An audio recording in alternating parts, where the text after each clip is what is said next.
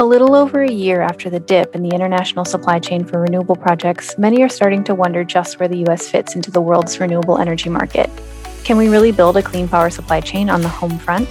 Hi, I'm Michaela Althaus, West Coast reporter with New Project Media. I'm joined today by Andy Klump, CEO and founder of Clean Energy Associates, a solar and battery storage firm that focuses on supply chain management, quality assurance, and engineering services with offices in Denver, Colorado, as well as Shanghai and Hong Kong. Before founding CEA in 2008, Andy was the vice president of business development for Trina Solar Limited and is a former board member with the Solar Energy Industries Association. Yeah, thanks for being here today.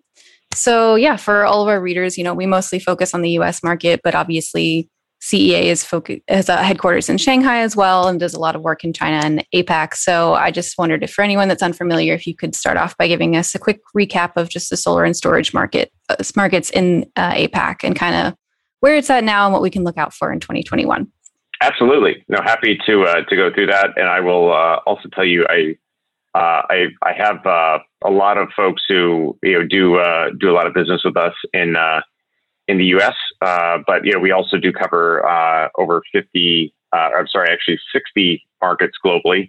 So our team is very used to working across many different areas. So no problem. Happy to talk through what we see in Asia Pacific. So first of all, I should definitely start by talking about Asia Pacific with the world's largest market, which is clearly China. So China has been a juggernaut, as we all know. 2017 was the previous high in China, with market numbers as high as 53 gigawatts of installed capacity, and that was a record. I've been living and working in China since 2003, and really involved in the PV sector since 2006. So I was definitely involved when it was just literally dozens of megawatts. And in 2010 was the first year it hit over a gigawatt. So it kind of went through a precipitous spike, and the years from there all the way up to 2017. But effectively, the market was quite small until 2013 or 14. It became multiple gigawatts, and then scaled rapidly to the 53 number in 2017. From there, we actually saw the market decline to 2018 and 2019 numbers of in that kind of high 30s to the low 40s, and 2020 was no exception, kind of in that area. It actually did eclipse 45 because of a very strong second half of the year, and it was shocking to folks that it reached as high as it did because of COVID. A number of volumes were quite small. Now, what was really amazing is I think the 2021 outlook is extremely strong.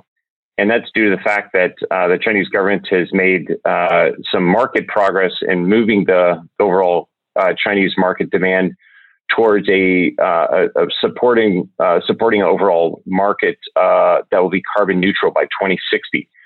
So with this announcement that happened early this year, and China's pledge to be carbon neutral, we're actually expecting a market to be over 65 to over 70 gigawatts this year. So nearly doubling the output of what it was last year in the mid 40s. And so there's some predictions that could be as high as 80 gigawatts. But I think over the next four plus years, we'll see a 60 plus gigawatt market. So China demand will be extremely strong. If you look at the historically second largest market in Asia, that's Japan. Japan's been solid and was in the late 80s, as you probably know. There's one of the original high growth markets in the world, taking a dominant share of the world's largest market. But the real policy supporting solar really peaked kind of several years after Fukushima. That happened about 7 or 8 years ago. But the market's kind of matured, and while it has still been a close to an 8 or 9 gigawatt market in the past, it's kind of trailed off to around 4.5 to 5 gigawatts, I think, this year. So still substantial, but certainly pales in comparison to what China is doing. If I had to walk down the other markets that have been surprise markets, the number 3 market would absolutely be Vietnam. Vietnam was effectively just a small, non-existent market in 2018, but jumped to roughly 4.5 gigawatts in 2019. There was a COD deadline of June 30th that year, and then they later extended some of the deadlines to December of 2019. But then 2020, we saw a massive surge with about 9 gigawatts for the year in total, with the last minute surge in December of 6 gigawatts. So completely surprised folks. And, it was a combination of both, some utility scale, but a lot of rooftops. The rooftop market was buoyed by like an 8.8 cent per kilowatt hour tariff. So the solar surge was massive. So I think if we look at 2021, I think the market's not going to be as large, but certainly could be a 4 to 6 gigawatt market.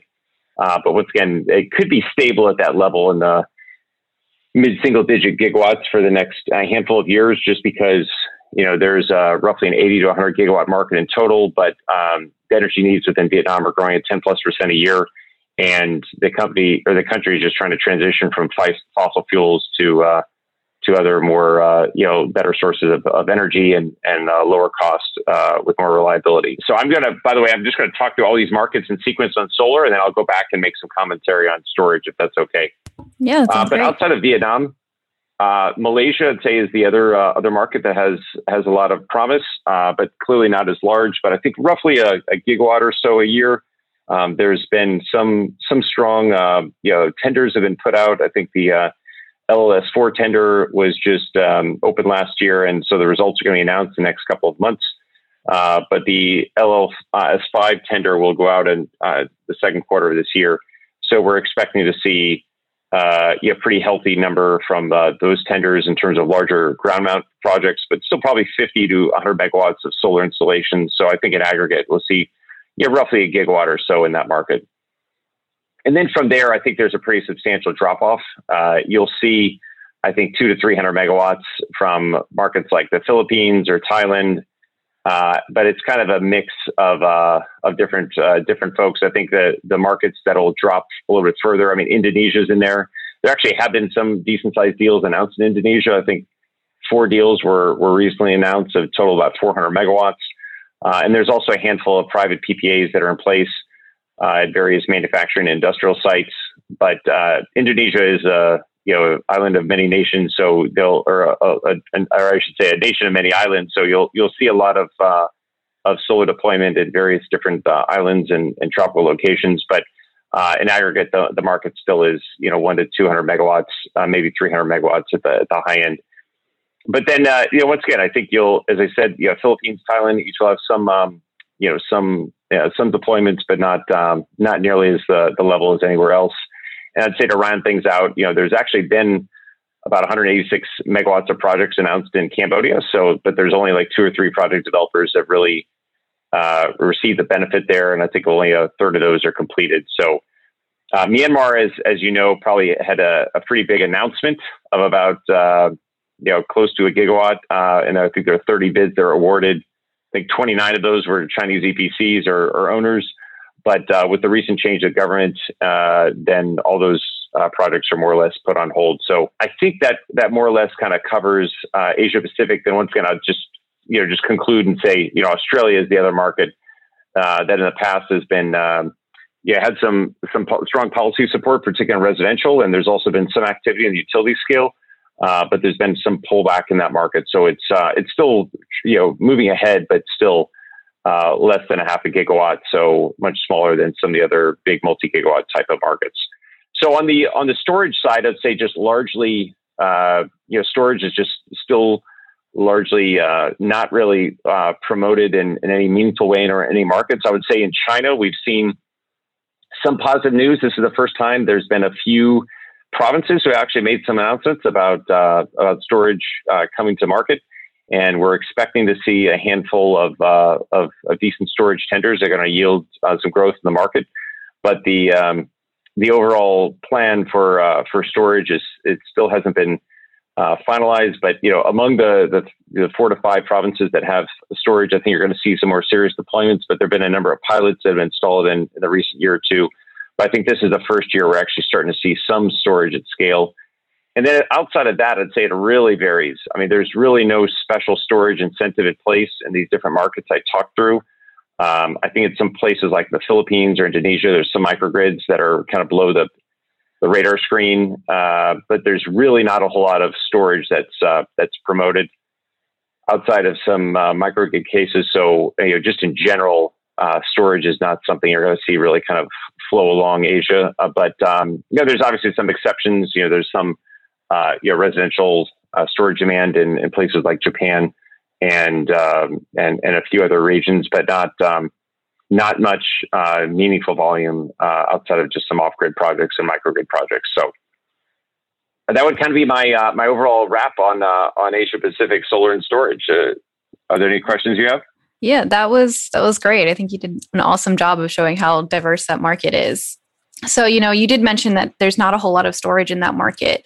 And, obviously the US also gets compared a lot to the European market, which is anywhere from 5 to 10 years ahead of us. So how does the US really measure up to the APAC market? Is it, or maybe just particular if you want to focus in on one market in particular, because as you mentioned, they're all very different. So is there anything that, maybe that market does well that the US could learn from or vice versa? Well, look, still the U.S. is definitely one of the strongest markets globally, and so I don't expect there to be any meaningful, comparison just from the standpoint of the amount of solar adoption. It depends on which sources you look at, whether the U.S. finished at 16.5 gigawatts last year or 19 gigawatts, still much, much larger than a lot of the other non-China markets in Asia Pacific. But look, the U.S. is still going to pale in comparison to China, and I think that will always be the case. But it still will remain the second market globally. I think the U.S. certainly is obviously runs at a very different paradigm. There's clearly a lot of market forces that are completely different in a lot of Asian economies. But the fact that you have 5,000 utilities in the U.S., you don't have a central command and control kind of government structure that is going to push, solar at all costs. It's a very different framework. But I think, look, overall, we're going to see a U.S. market that's very robust, and I think the market mechanisms are much more stable on a long-term basis in the U.S. But I think one of the things that makes the U.S. Very unique is that it still has a primary mechanism of the investment tax credit. So the ITC is still a permanent fixture in the U.S., and a lot of other countries don't have that approach. And so I think it's a more stable financing structure that will lead to long-term success. But the challenge, once again, is that I think a lot of markets that have high incentives, once again, just like Japan or like Vietnam, for example, is a market that just jumps up from nothing to 4 to 5 gigawatts and 9 gigawatts in just 1 to 2 years. But that just is not sustainable for the country in terms of the size of the energy needs it has. So we've seen a lot of markets that have gone through boom bust cycles in Europe, Spain, Vietnam, and elsewhere. But there's always kind of a challenge in terms of how to promote in a stable long-term capacity. So it's best to let the market sort it out itself. So I'd still say that the U.S. has a lot to be ahead of a number of other countries. But once again, behind China, it just doesn't have the same weight that China does. So there's a combination. I'd say just more or less differing approaches and styles. So not necessarily something to study or learn from. Yeah, definitely.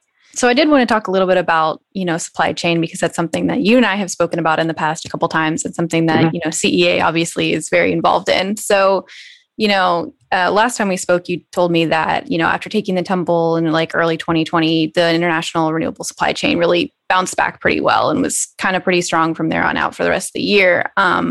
So, with that kind of in mind, where do you really expect to see growth from the supply chain in 2021?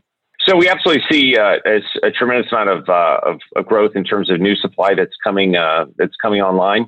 But it's really, I'd say, a combination of a few different factors. So while the direct solar supply chain from a core crystalline technology standpoint hasn't been inhibited by COVID, and really since the full recovery in I'd say as early as March or April of last year, production has not been halted by any COVID factors, just because China has been largely insulated from a lot of the overall breakout of the pandemic post April and May.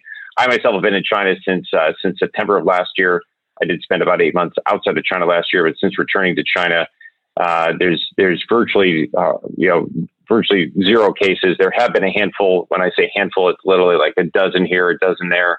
But all those cases are tracked, and there's a immediate lockdown put on the city where those cases are at risk.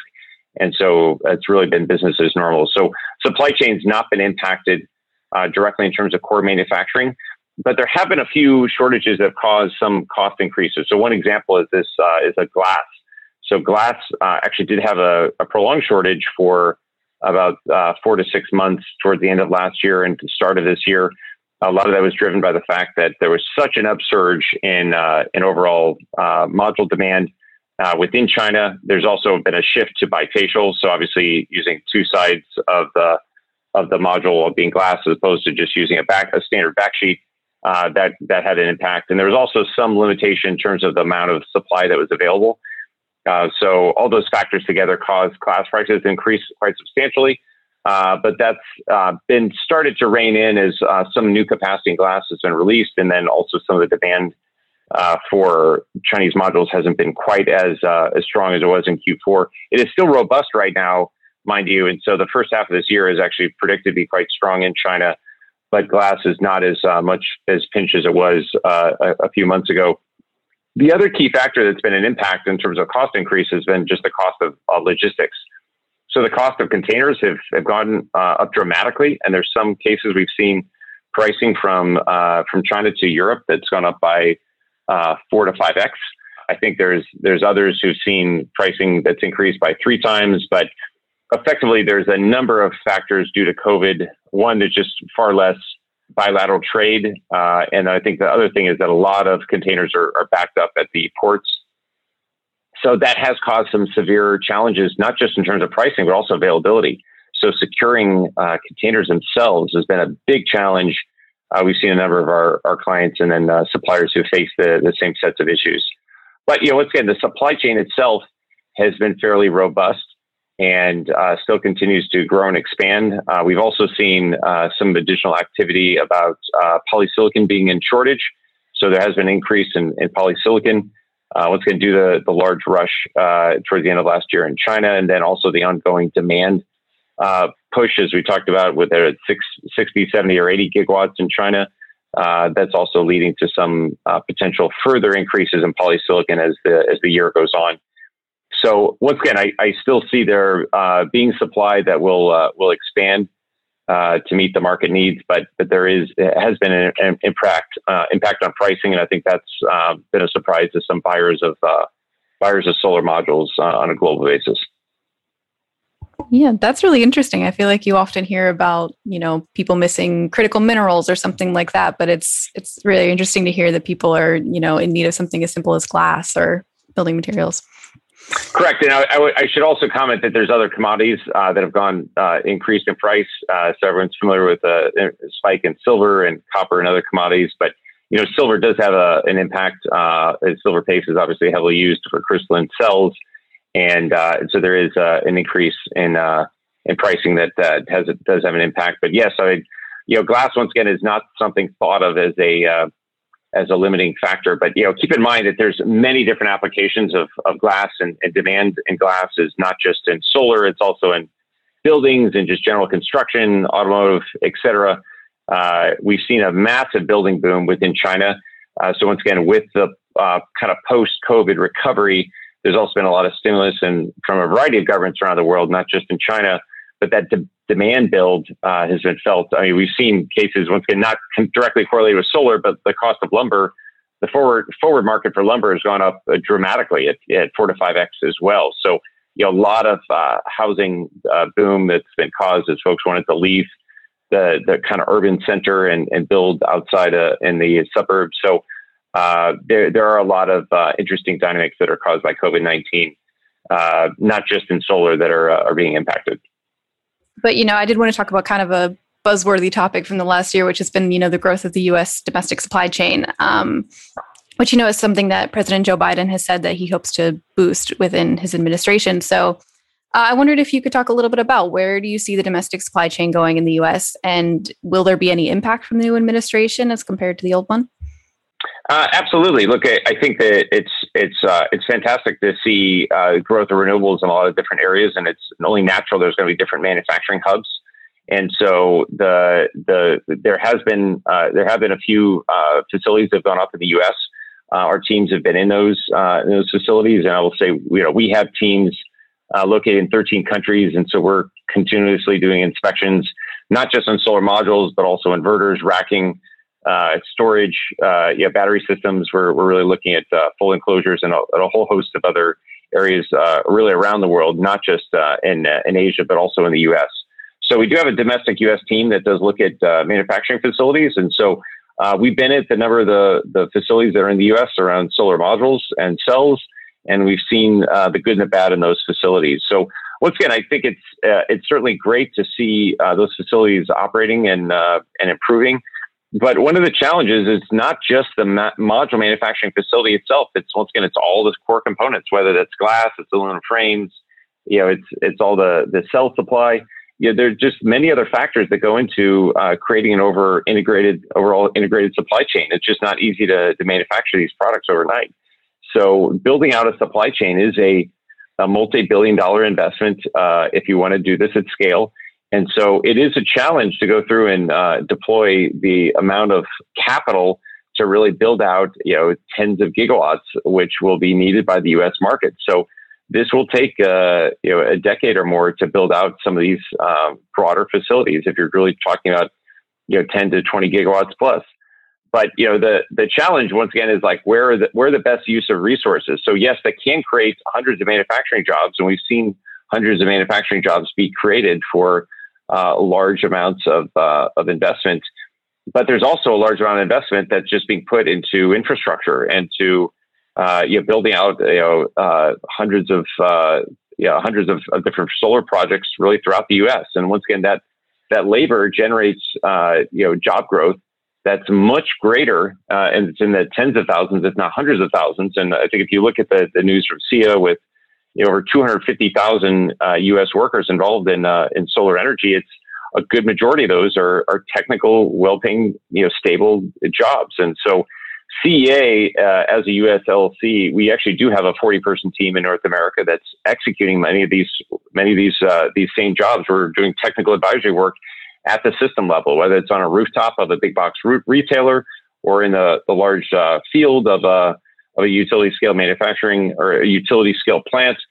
I mean, these are all highly technical jobs that require strong labor that they're either technicians or engineers who can go off and perform an energy analysis or energy estimates to make sure that these sites are engineered properly and able to execute according to plan. And so there's also a lot of brains around the system that's not necessarily in the manufacturing, but has to do with system design and architecture. So and engineering related to storage is increasingly becoming common as you'll see more and more solar and storage facilities together. The amount of business we've had on storage is more than tripled from last year to this year. So we feel very, very excited about the future growth and the supply chain, but we think the holistic view is promoting deployment of solar and storage throughout the U.S. And I think the Biden administration is going to support general policies that promote renewable energy development. So we are very excited about the future and happy to support the growth of our team as well as the overall needs of the market. Yeah, that's great. And so should that, domestic supply chain grow, where do you really see the role of quality assurance, which is something that CEA is really known for? That's kind of bread and butter for what you do. Absolutely. So once again, quality control and quality assurance is the work we've been doing since 2008. And we've focused a lot of our efforts in Asian-based manufacturing facilities. But since we've had teams on the ground in the U.S. since 2013, we've been in a variety of solar facilities in the U.S. And I will say we have aggregated our 75 gigawatts worth of project data and information across all the different countries and operating environments our teams have been in. So we've actually been able to benchmark and compare different manufacturing facilities. And I would say one thing that is not geographic dependent, it's really more about the age and the experience of the operators in those facilities, is that once again, defects happen anywhere in the world. So we've seen massive problems on some of the new facilities that are in the U.S. Being built out and run by international companies. So these are In some cases, U.S. companies, sometimes it's international companies that are operating in the U.S., but you just building up any supply chain and taking an unskilled labor force that's not familiar with the manufacturing process, it takes time to learn the craft. And so there is a 6, 12, sometimes 18-month ramp-up period. So quality assurance is absolutely a very relevant topic and service offering. We have experts led by a PhD in the U.S. who are in the manufacturing facilities, looking at modules on a daily basis, performing inline quality assurance, inline production monitoring, as well as pre-shipment inspection. We have teams that are also performing work as the product gets loaded onto containers and shipped throughout the country. So the role of quality assurance is still very valid, whether it's some place that's in the U.S., Canada, or Europe, or elsewhere in Asia. So I think the fact of the matter is, operators in many different facilities, they don't often have a wealth of experience across dozens of different manufacturing facilities.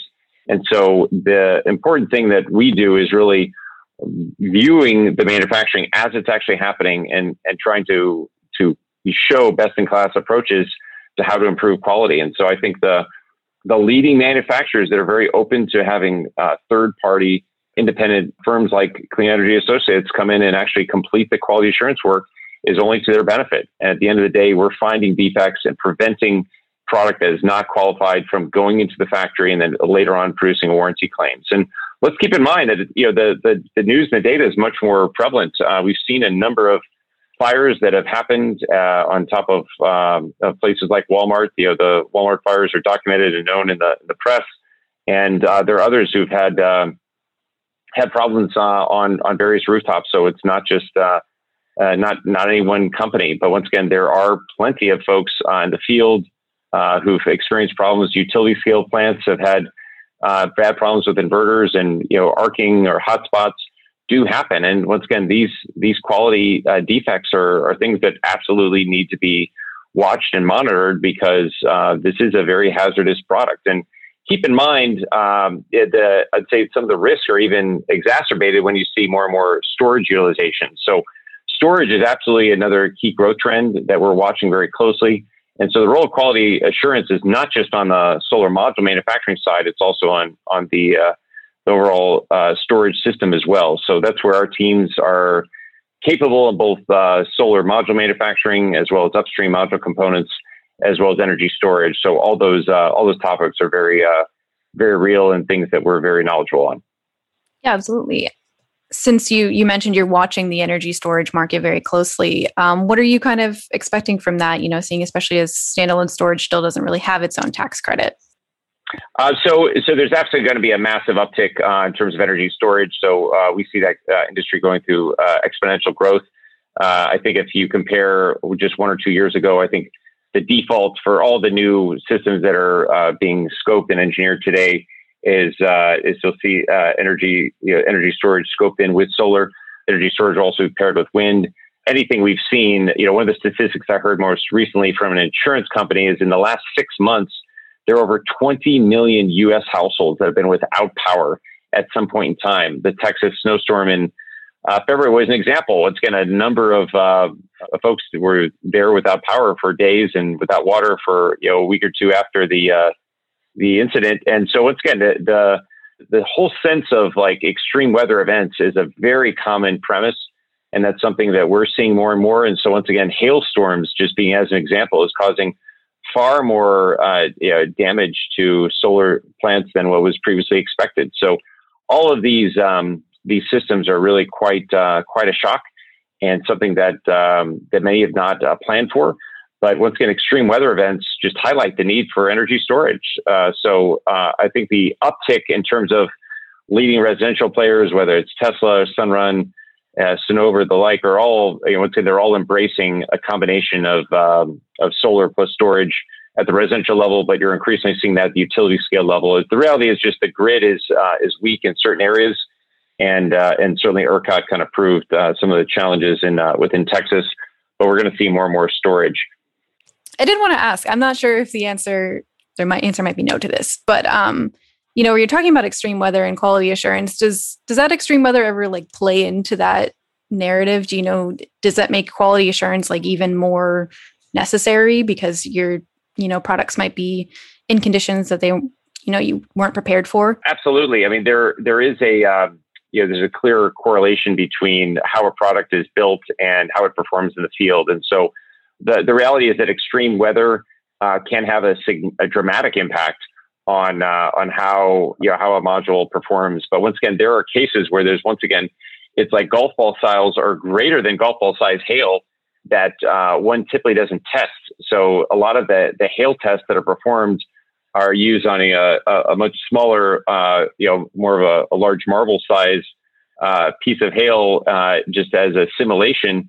But when all of a sudden you're just seeing massive golf ball, or even softball size hail coming out in certain places in Texas, as an example, the incidence of these extreme weather events are just happening at much greater pace than it's ever happened before. So this is a dramatic impact. And so once again, the role of quality assurance is not just about having an inspector in the facility and looking at the facility. It's all holistically looking at the quality assurance program, which is where we often begin is really inspection of what the bill of materials are, and really analyzing the contract and making sure that the contract is foolproof. The bill of materials are already dictated, determined well in advance. And so the inspector walks into the facility knowing what to look at.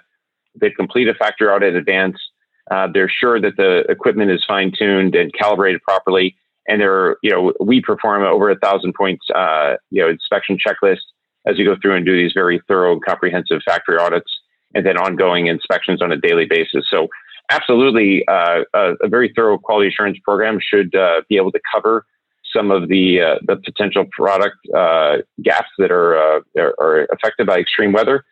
But once again, part of it is also some of this is out of control of any one individual. So that's where once again, where those modules are mounted and how they're mounted also makes a difference. That's where workmanship can lead to problems if an extreme weather event is not planned for or predicted. Then whether it's hail or whether it's a hurricane type wind forces, they certainly can wreak havoc at some ground mounted or rooftop mounted solar installations. Yeah, absolutely. And so we'll end on a bit of a high note here. So, we're talking all about predictions and what's going forward. So what's really the latest from Clean Energy Associates? What are you guys really hoping to achieve in the rest of 2021? And is there anything we can look out for? Yeah. So absolutely. Our team is certainly expanding on a number of fronts. I would say in addition to growing our team by more than 25%, we are also anticipating having new service offerings. I'd say more recently, really as early as 2019 and into 2020, we're doing a lot of research around green hydrogen, but we've had a lot more inquiries, and actually, are happy to say we have paid engagements to help execute on green hydrogen projects, ranging from folks who are either investing in green hydrogen pilot facilities here in the U.S. or overseas. We have clients in India and Europe also asking for our services. I myself was just an electrolyzer supplier visit just a couple of months ago, and so our teams are in touch with electrolyzer manufacturers and trying to find ways to optimize the supply chain. One of the challenges we've seen in the supply chain, as you may be aware, is that CapEx is just one part of the equation. A lot of it is just the cost of the electricity. So as solar has been deployed at much larger scale and much lower cost, that's also lowered the cost of the input materials into the green hydrogen equation. So that's why green hydrogen is a source of energy that a lot of folks are looking into.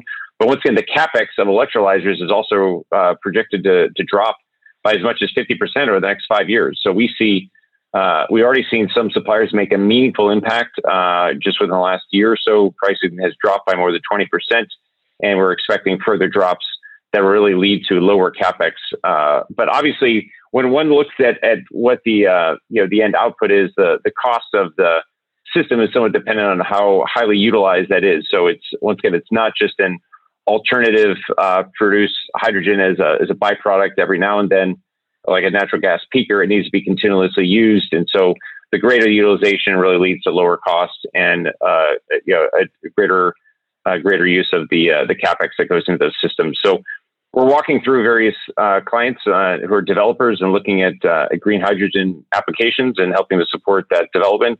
And so our teams are growing in that area, as well as energy storage and increasingly other demands as our clients need. So I would say expect ongoing growth and services expansion. And as always, feel free to visit the Clean Energy Associates website at CEA3.com to see how else we can further support your projects. Yeah, definitely. We're also keeping an eye on green hydrogen here. Been doing a lot of coverage of that over the last year. I would just highlight once again I think the importance of having an independent third party to complete a lot of the work that we do. It's extremely important, and there are others who are involved in this industry. I will definitely say we've seen a lot of folks have used test labs. We also have partnerships with independent test labs, both in China, the U.S., and other markets. But we have also seen a number of test labs who have some teams that are doing independent quality work, or they claim to be independent. But the reality is, once again, being a U.S.-owned entity that is completely independent of suppliers is extremely important. All of our work is entirely focused on downstream IPPs, developers, EPCs, and financial institutions that are the end owners of solar and storage assets. So that's where our alliance is really on the downstream owners who care about a consistent and reliable and optimized performance. And that's where I think CA is very well positioned versus others who rely on being paid by suppliers to do various reports. Bankability reports are not our business, and we do not get engaged with being paid by suppliers as we feel that would compromise our integrity and approach to the market. So we're very happy to work with many of our clients on a repeat basis. And that's one thing I'll say is we've had ongoing checks of our net promoter score from our clients. And I'm very happy to announce that we have extremely high rates, well above 80 on NPS, sample sizes of greater than 50%. So our teams have been very pleased to see such a strong response to our clients who are often working with us on a repeat basis. So very happy to entertain any of folks in the industry involved in solar and storage deployment that are looking for folks to help on the ground at the site, but also on the upstream side where the products are manufactured. Yeah, it's great. Well, yeah, once again, thank you so much for, taking the time to chat with us. It was all really great. I learned a lot, certainly. So yeah, thank you so much. Excellent. Well, fantastic. I look forward to ongoing dialogue, and feel free to reach out at any time. Yeah, will do. And I'll let you, I guess, probably go to bed because I think it's like 10 p.m. there for you. So that's all right. That's all right. I do a lot of calls in the U.S., so very happy to talk anytime. So thanks so much, Michaela.